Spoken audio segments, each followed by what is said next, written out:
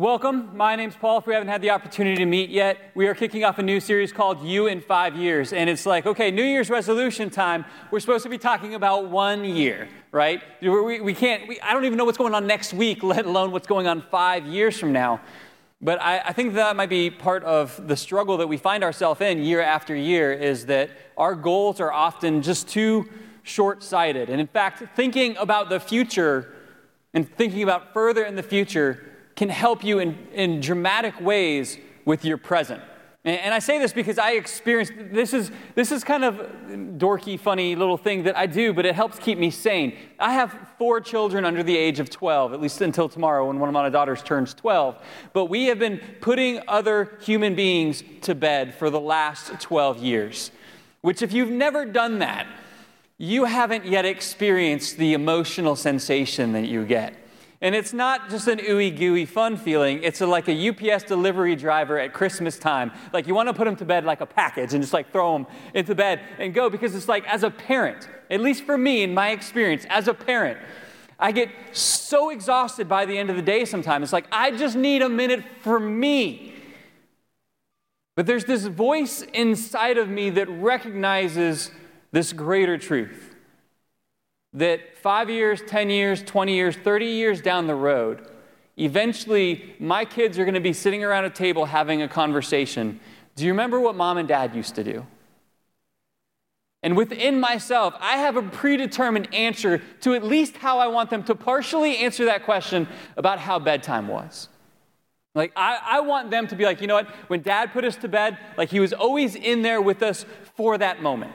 And he would always tell us that he loved us. He would always pray for us. He would always pray that we would encourage our siblings and show our love to them. Like, I have determined that that's how the conversation needs to be 10, 20 years down the road. And because I want that, my behavior in that moment is already predetermined. It's already set because I know the goal that I want. But far too often, and that's one area where I'm doing good. I'm not going to tell you the other areas. It's like, I should have been investing in working out 20 years ago, and my life would be a very different life. There's so many areas that I've missed, but that's one where I've said, okay, that's the result I want, so this is how I'm going to live. And I think that it would be helpful to me, I think it would be helpful to you, if in these next few days, we really kind of sat down for ourselves and said, okay, what are the things God's calling me to do in the next 5 years? Because as the video began to show, you can accomplish a whole lot of things in 5 years.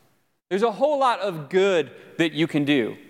I mean, just for example, in 5 years, you know that if you set your heart to it and you set your mind to it, you could learn a completely new language. You could be habla español. I haven't done that yet, obviously. Like, you could be doing it. Like, you could be speaking a different language. You could be typing a computer language. You could learn C++ and be creating programs for computers and making money on the App Store. Like, you could do it. 5 years. You know that you could do that.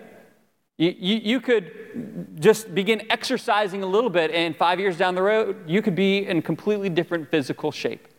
You could learn to yodel. You could be a yodeler. There's online tutorials. I searched. You can find them on YouTube for free. They're a little bit distracting if you watch too much about them. But you could yodel and go to Sweden and yodel and communicate to someone on a different mountaintop. If 5 years you set your heart to it, you know you could do that. You could be the Cape Coral yodeler. People would know you. All right? 5 years, you could do a lot. And it's easy to think of all that you could do in 5 years, but yet 5 years ago, you didn't sit down and create some crazy, passionate plan that was close to your heart that said, I'm going to do this. You didn't do that 5 years ago, which is why you don't have a result like that right now.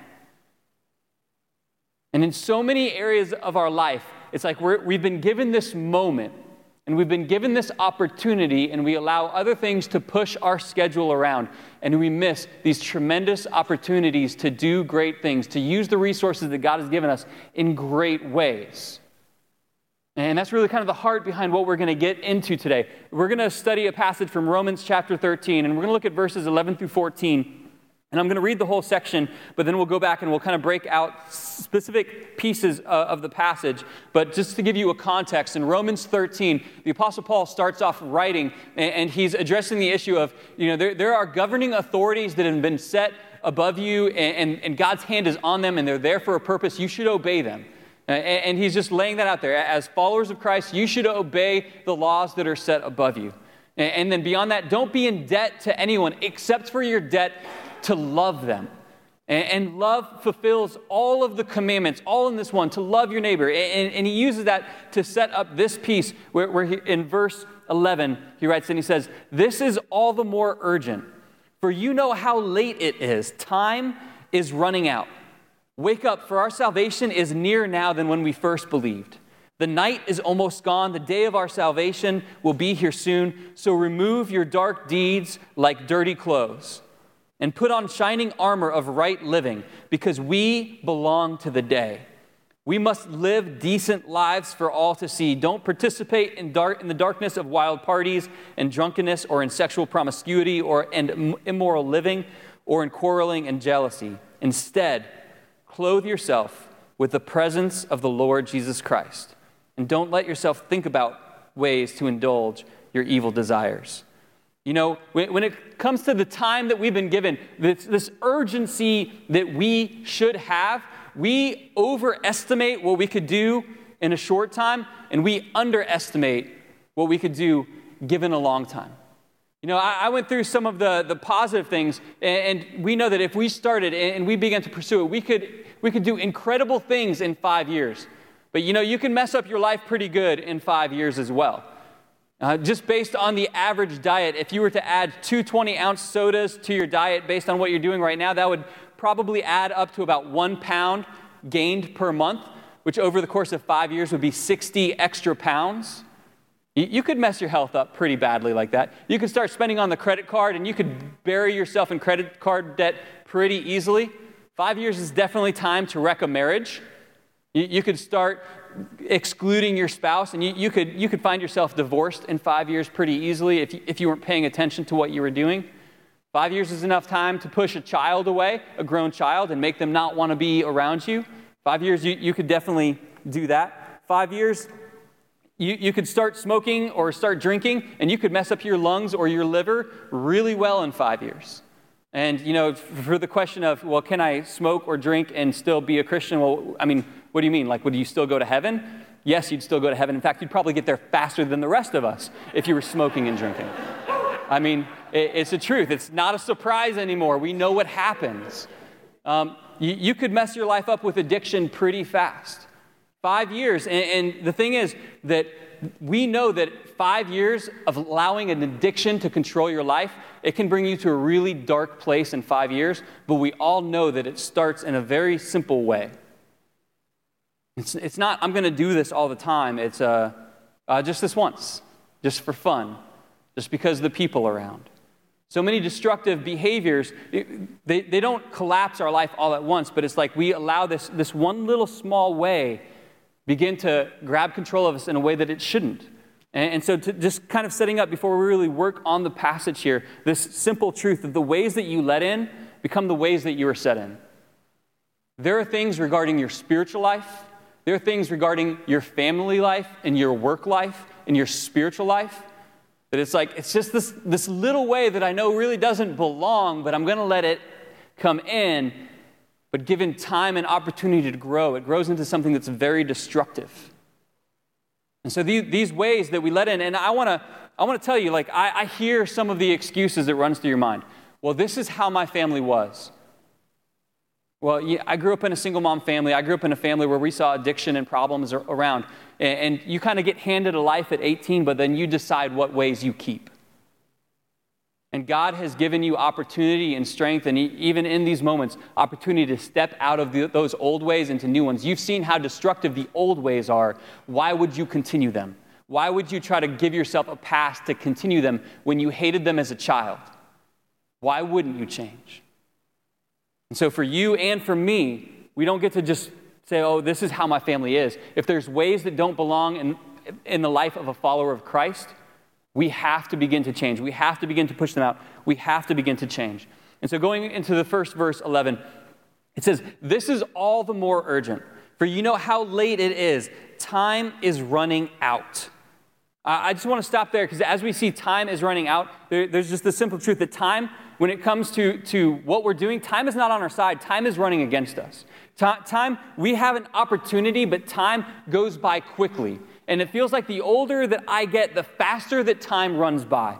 And specifically in this passage, the word that we see here, time, there's two different words for time in Greek. And the first is chronos, which is kind of like a stopwatch or telling time, measuring time. And then the second is kairos, which is like an opportune moment. In this passage, when it says time, it's describing an opportune moment that is right in front of you. And the apostle's writing here, and he's saying, there's this opportune moment, and it's there, and it's going to be gone. You need to move with urgency in your life. And Scripture gives us a very clear description of, what our life is like in regards to urgency and time. In Psalm 39:5, it describes life as being like a breath. That he says, the length of my life is like the width of my hand, is what the psalmist writes. In James 4, it describes our life as being a morning mist or a vapor that is here one second and gone the next. In 1 Peter, he writes, and he says, each human is like the grass of the field. It flowers and then it's gone. Scripture is very clear that our time here, it's going to go quickly.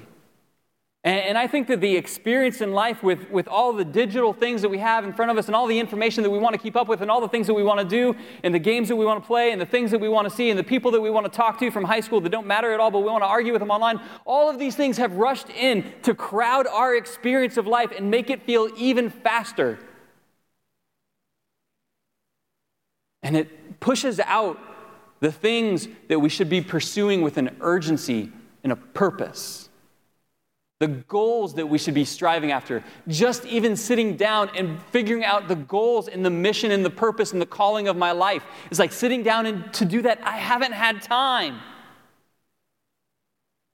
And I think you're letting things crowd out what really matters. In regards to using our time, in that passage in 1 Peter 24 that I referenced, it says, people are like the grass. Their beauty is like a flower in the field. The grass withers and the flower fades, but the word of the Lord remains forever, is what it says. The things that God has spoken, they will stand. They will continue to stand for all of time. So when our life and our body is compared to a perishable thing that we will put off once to be clothed with the imperishable, that there's an eternal nature to us, that truth will always stand. The fact that we're called not to store up treasures on earth, but treasures in heaven, that truth will always stand. And when I describe storing up treasures in heaven, I want to make sure that you clearly understand, I'm not talking just about financial giving. Like when we're told to store up treasures in heaven, the way that we live our life can store up treasures in heaven. The way that we pour our life into someone else who could never pay us back through mentorship, through friendship, through kindness, that's a way to store up treasure in heaven. Seeking after our Heavenly Father through intimate, purposeful prayer is a way to store up treasure in heaven. Seeking after great works for the kingdom of God is a way to store up treasure in heaven. It's not just financial giving. There are things that you can do with your life, with your time, with your energy that will matter forever, even though our life is passing us by quickly. God gives us moments to make a difference, and we have to seize them. We have to capture them. This is what our life is supposed to be about. And the way that we live our life, it sets a trajectory. It puts us into a movement. And so it's like when we begin to do these things, it will either strengthen us, or if we choose to do destructive things, it'll set us on a course that is destructive. It reminds me, I saw in the news, I actually had to check on some people that were in this room because they were on a cruise. I saw it in the news that these two cruise ships ran into each other while some people in the room were on a cruise. And I was like, oh man, I hope that wasn't them because that must have been a crazy experience. But watching the video of these two cruise ships run against each other, it was like watching like a collision of two slugs. It happened in slow motion. Like the boats are just going and it's going towards it, and the people in the video are like, oh my goodness, we're gonna hit it. We're gonna run into it soon. And it's like they knew like this collision was coming, but it wasn't like a fast one. You just can't change direction that quickly. in a boat that big. And so, plenty of people were taking videos of this collision that happened, but it just happened so slow because the trajectory that they were on got set well before the collision happened. And much like your life, you might, suddenly things just went terrible. Well, what do you mean suddenly things went terrible? It's been years since you've been to church, and when you were at church, you acted like a brat the whole time, and you never leaned into what God was trying to do in your life, and you pushed people away, and you brought in unhealthy habits, and you ran with unhealthy habits for probably a good 4 or 5 years before you got a diagnosis that scared you and made you say that everything just fell apart. No, it was a slow train wreck. It usually is. And I want to tell you that in the way that you're living your life, the habits that you're holding on to, they're pushing you in a direction. And change is possible, but change is most likely going to happen slowly, and it's going to require some very deliberate actions. And one of the things about you, and this is just a simple truth, the future you of what you're going to look like in 10 years, it's just an exaggerated version of current you. The way that you're going is going to increase. That if your life is controlled by an addiction, that addiction is just going to increase. If your life is getting healthier physically, you're going to continue to get healthier and stronger physically if you're prioritizing being in the gym. If you're prioritizing your emotional health and getting healthier in that way, you're going to continue to get healthier. You're going to move in the direction that you've been moving in, and you're going to grow in the way that you've been growing in, whether it's allowing something that's healthy to take control or something that's destructive to take control. And that's the way that we're going to go. Proverbs 11:27 says it this way: if you earnestly seek good, you'll find favor. But if you seek trouble, it will find you. Like what you're going after and the thing that you're going towards, it's going to show up. And so that's not real encouraging, Paul. Help me out here. Give me some, like if I've been messing up, what do I do? Well, this is the way that we begin to make changes. And it's simple. An ongoing consistency is much more important than a short-term intensity. We've got to begin to make small decisions on a regular daily basis that begin to change the course for our life, to change the ways that we're taking on a daily basis. In the passage at the end of the second half of verse 12, it says it this way. It says, "So remove your dark deeds like dirty clothes and put on the shining armor of right living." And it makes this illustration that recognizing what is on you and the way that you have and the clothing that you have on you, that if that clothing became filthy, that if you went to the gym and you got soaking wet with sweat and disgusting, like just gym juice that gets on you as you're there using the equipment, other people's sweat that dried up and is now on you, like if that gets on your shirt, you don't wear that shirt again tomorrow. People will notice. You'll have more space when you go to get a seat, and you'll have a little more arm reach, but your love life is going to be affected. Like your general work life will be affected if you continue to wear dirty clothes. People will notice. In the same way that you wouldn't wear dirty clothes, the sins, the dark deeds that are in your life, take them off on a daily basis. And I love the reality of this because it's not like, hey, if there's something there, you need to hide it. No, when there's something there, almost like on a daily basis, deal with what is there. Remove it. Get rid of it. And put on something else. Put on this shining armor of right living. It's going to protect you. When you put on right living, it's not just going to smell better. It's actually going to protect you in your life. It's going to be so much better for you. And so there's this picture of what that means spiritually. We need to repent daily. We need to deal with our mistakes daily and not pretend like they didn't happen. And this goes between us and God and us and those who are in our life. When we make a mistake, we don't have to be afraid to say, I messed up. We don't have to be perfect people. We're forgiven people. And in fact, it's a beautiful thing to teach your children or teach the people in your household when you are able to say, I'm sorry, I was wrong. They learn to say, I'm sorry, I was wrong. But if they never see that modeled from you, where are they going to learn it from? If they don't hear it, if they don't see that example from you, where are they going to get it from? We need to be willing to repent and change daily because the fact is, the good or the bad in our life, it is going to increase. It is going to grow. The way that we allow our life to go, the direction we allow our course to chart, it's going to increase. C.S. Lewis said it this way. He said, good and evil both increase at a compound rate. Like, it multiplies. You allow it to stay there in your life, and you'll see it multiply time after time. If you continue to move in a good direction, you're just going to get stronger and stronger till you can't even recognize the person you've become because God has done so much. But if you allow addiction, evil, sin to reign in your life and in your attitude and in your decisions, eventually you won't recognize yourself either because of the destruction that's come into your life. We have to choose to deal with our mistakes. We have to choose to deal with them. And then the passage goes to this incredibly beautiful place in verse 14. It says, instead, clothe yourself with the presence of the Lord Jesus Christ. And don't let yourself think about ways to indulge your evil desires.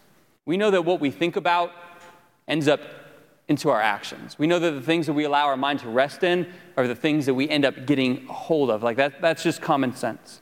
But this other part is such a beautiful summation of all of the purpose and the teaching of Scripture. I mean, when you think through Jesus' teachings and you say, okay, how am I supposed to love my neighbor because my neighbor is an idiot and I don't know how to deal with that? Like, how do I deal with that? Verse 14, it says, instead, clothe yourself with the presence of the Lord Jesus Christ. Now this gets to a point of separation.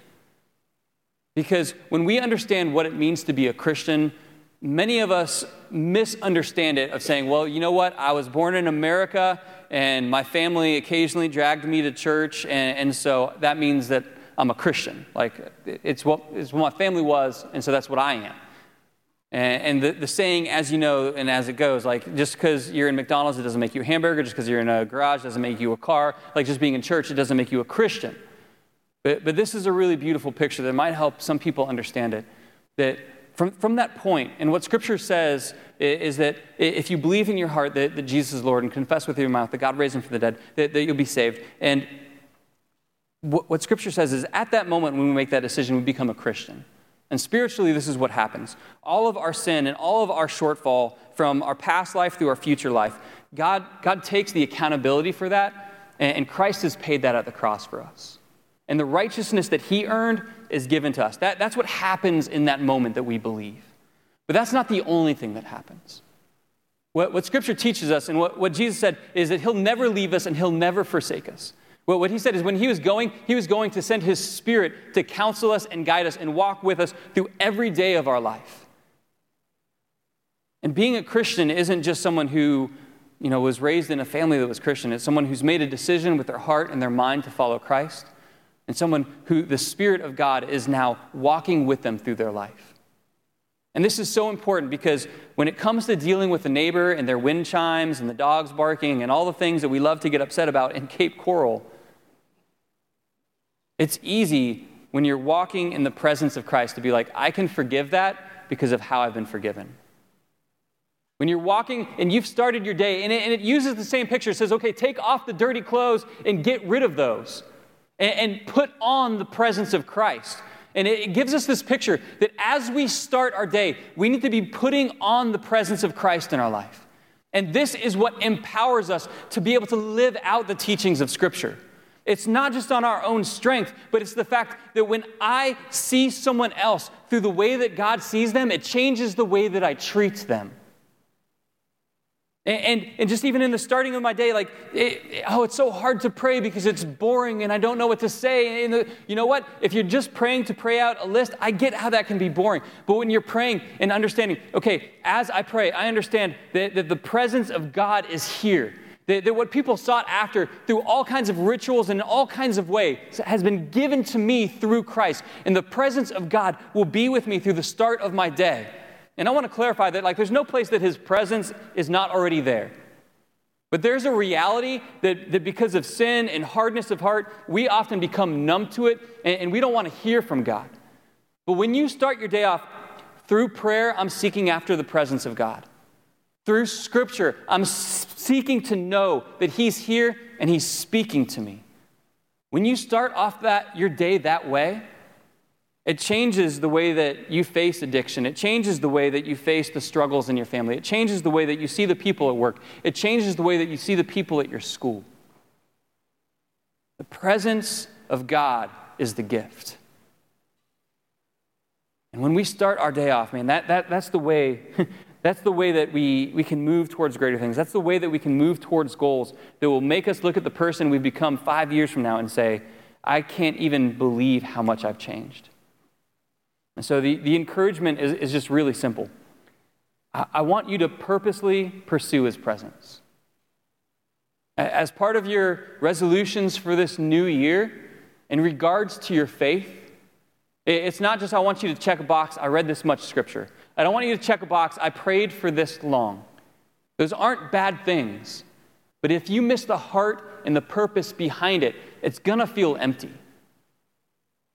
God sent his son to die on a cross to pay for your sins, not to just deal with sins, but to adopt you as children, to bring you into a relationship. And one of the greatest gifts that he gave you is his presence. Band, if you guys will come up, I'm going to begin to wrap this thing up.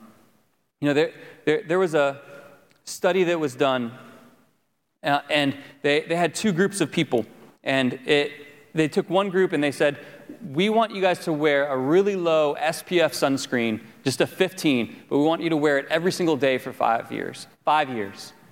And the other group, they said, just whenever you're out in the sun, we want you to wear a 50 every single time you're out in the sun and it's going to be bright. Just like if you're going to the beach, wear it. If you're outside playing sports, then put it on for that day and wear it. But both of you guys need to wear sunscreen. And so that's how it's going to go. One, a small dose every single day. One, just the SPF 50 when you're out doing an activity where you're going to be in the sun for a while. And after 5 years, they took a collection of photographs of each person in it. And it was a couple different photographs, and they had people try to guess which one was which. And the group that just put on the sunscreen when they felt like they were going to need it, there was visible aging in them. I mean, the people who looked at the pictures, they could always pick which one was the 5-year. But the ones who just wore the 15 every single day, there was no visible signs of aging. And resist the urge to start ordering SPF 15 right in this moment. That's not what this is about. It feels small and inconsequential to put on SPF 15 on a daily basis. It's like, what difference will this really make? It's just such a small thing. But so it is with your skin, so it is with your soul. What difference will it make if I spend 15 minutes pursuing the presence of my Heavenly Father?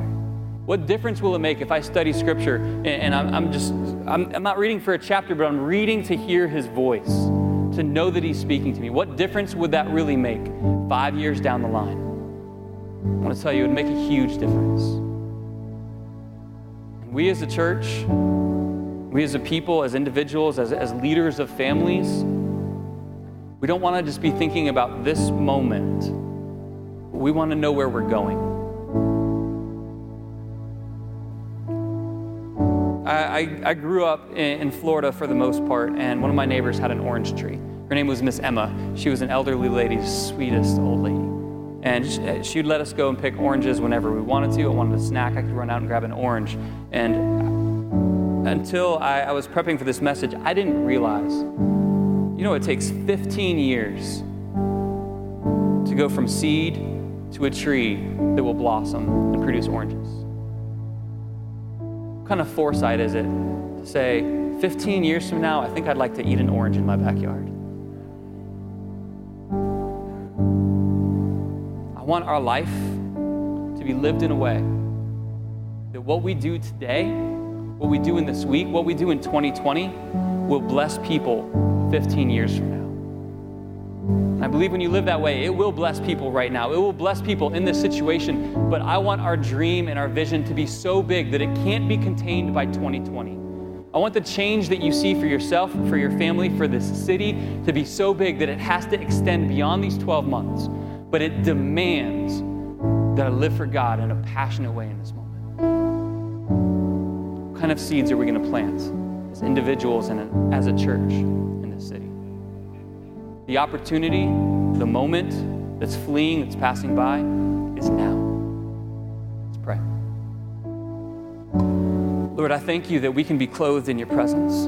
I thank you that there's no better place to be, that it's that picture of heaven on earth, that the gift of heaven is being in your presence, and that can be experienced now. And so, Father, help us to put away the distractions, help us to pull away any of the addictions that has kept us from walking closely with you, so that we can walk in your presence in a daily way that empowers us to be better husbands, better wives, better fathers, better sons, better workers, better Christians.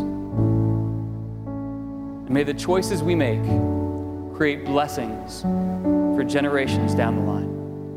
We thank you for this opportunity that you've given us. Help us to respond with joy to these times that we have. We thank you for this in Jesus' name.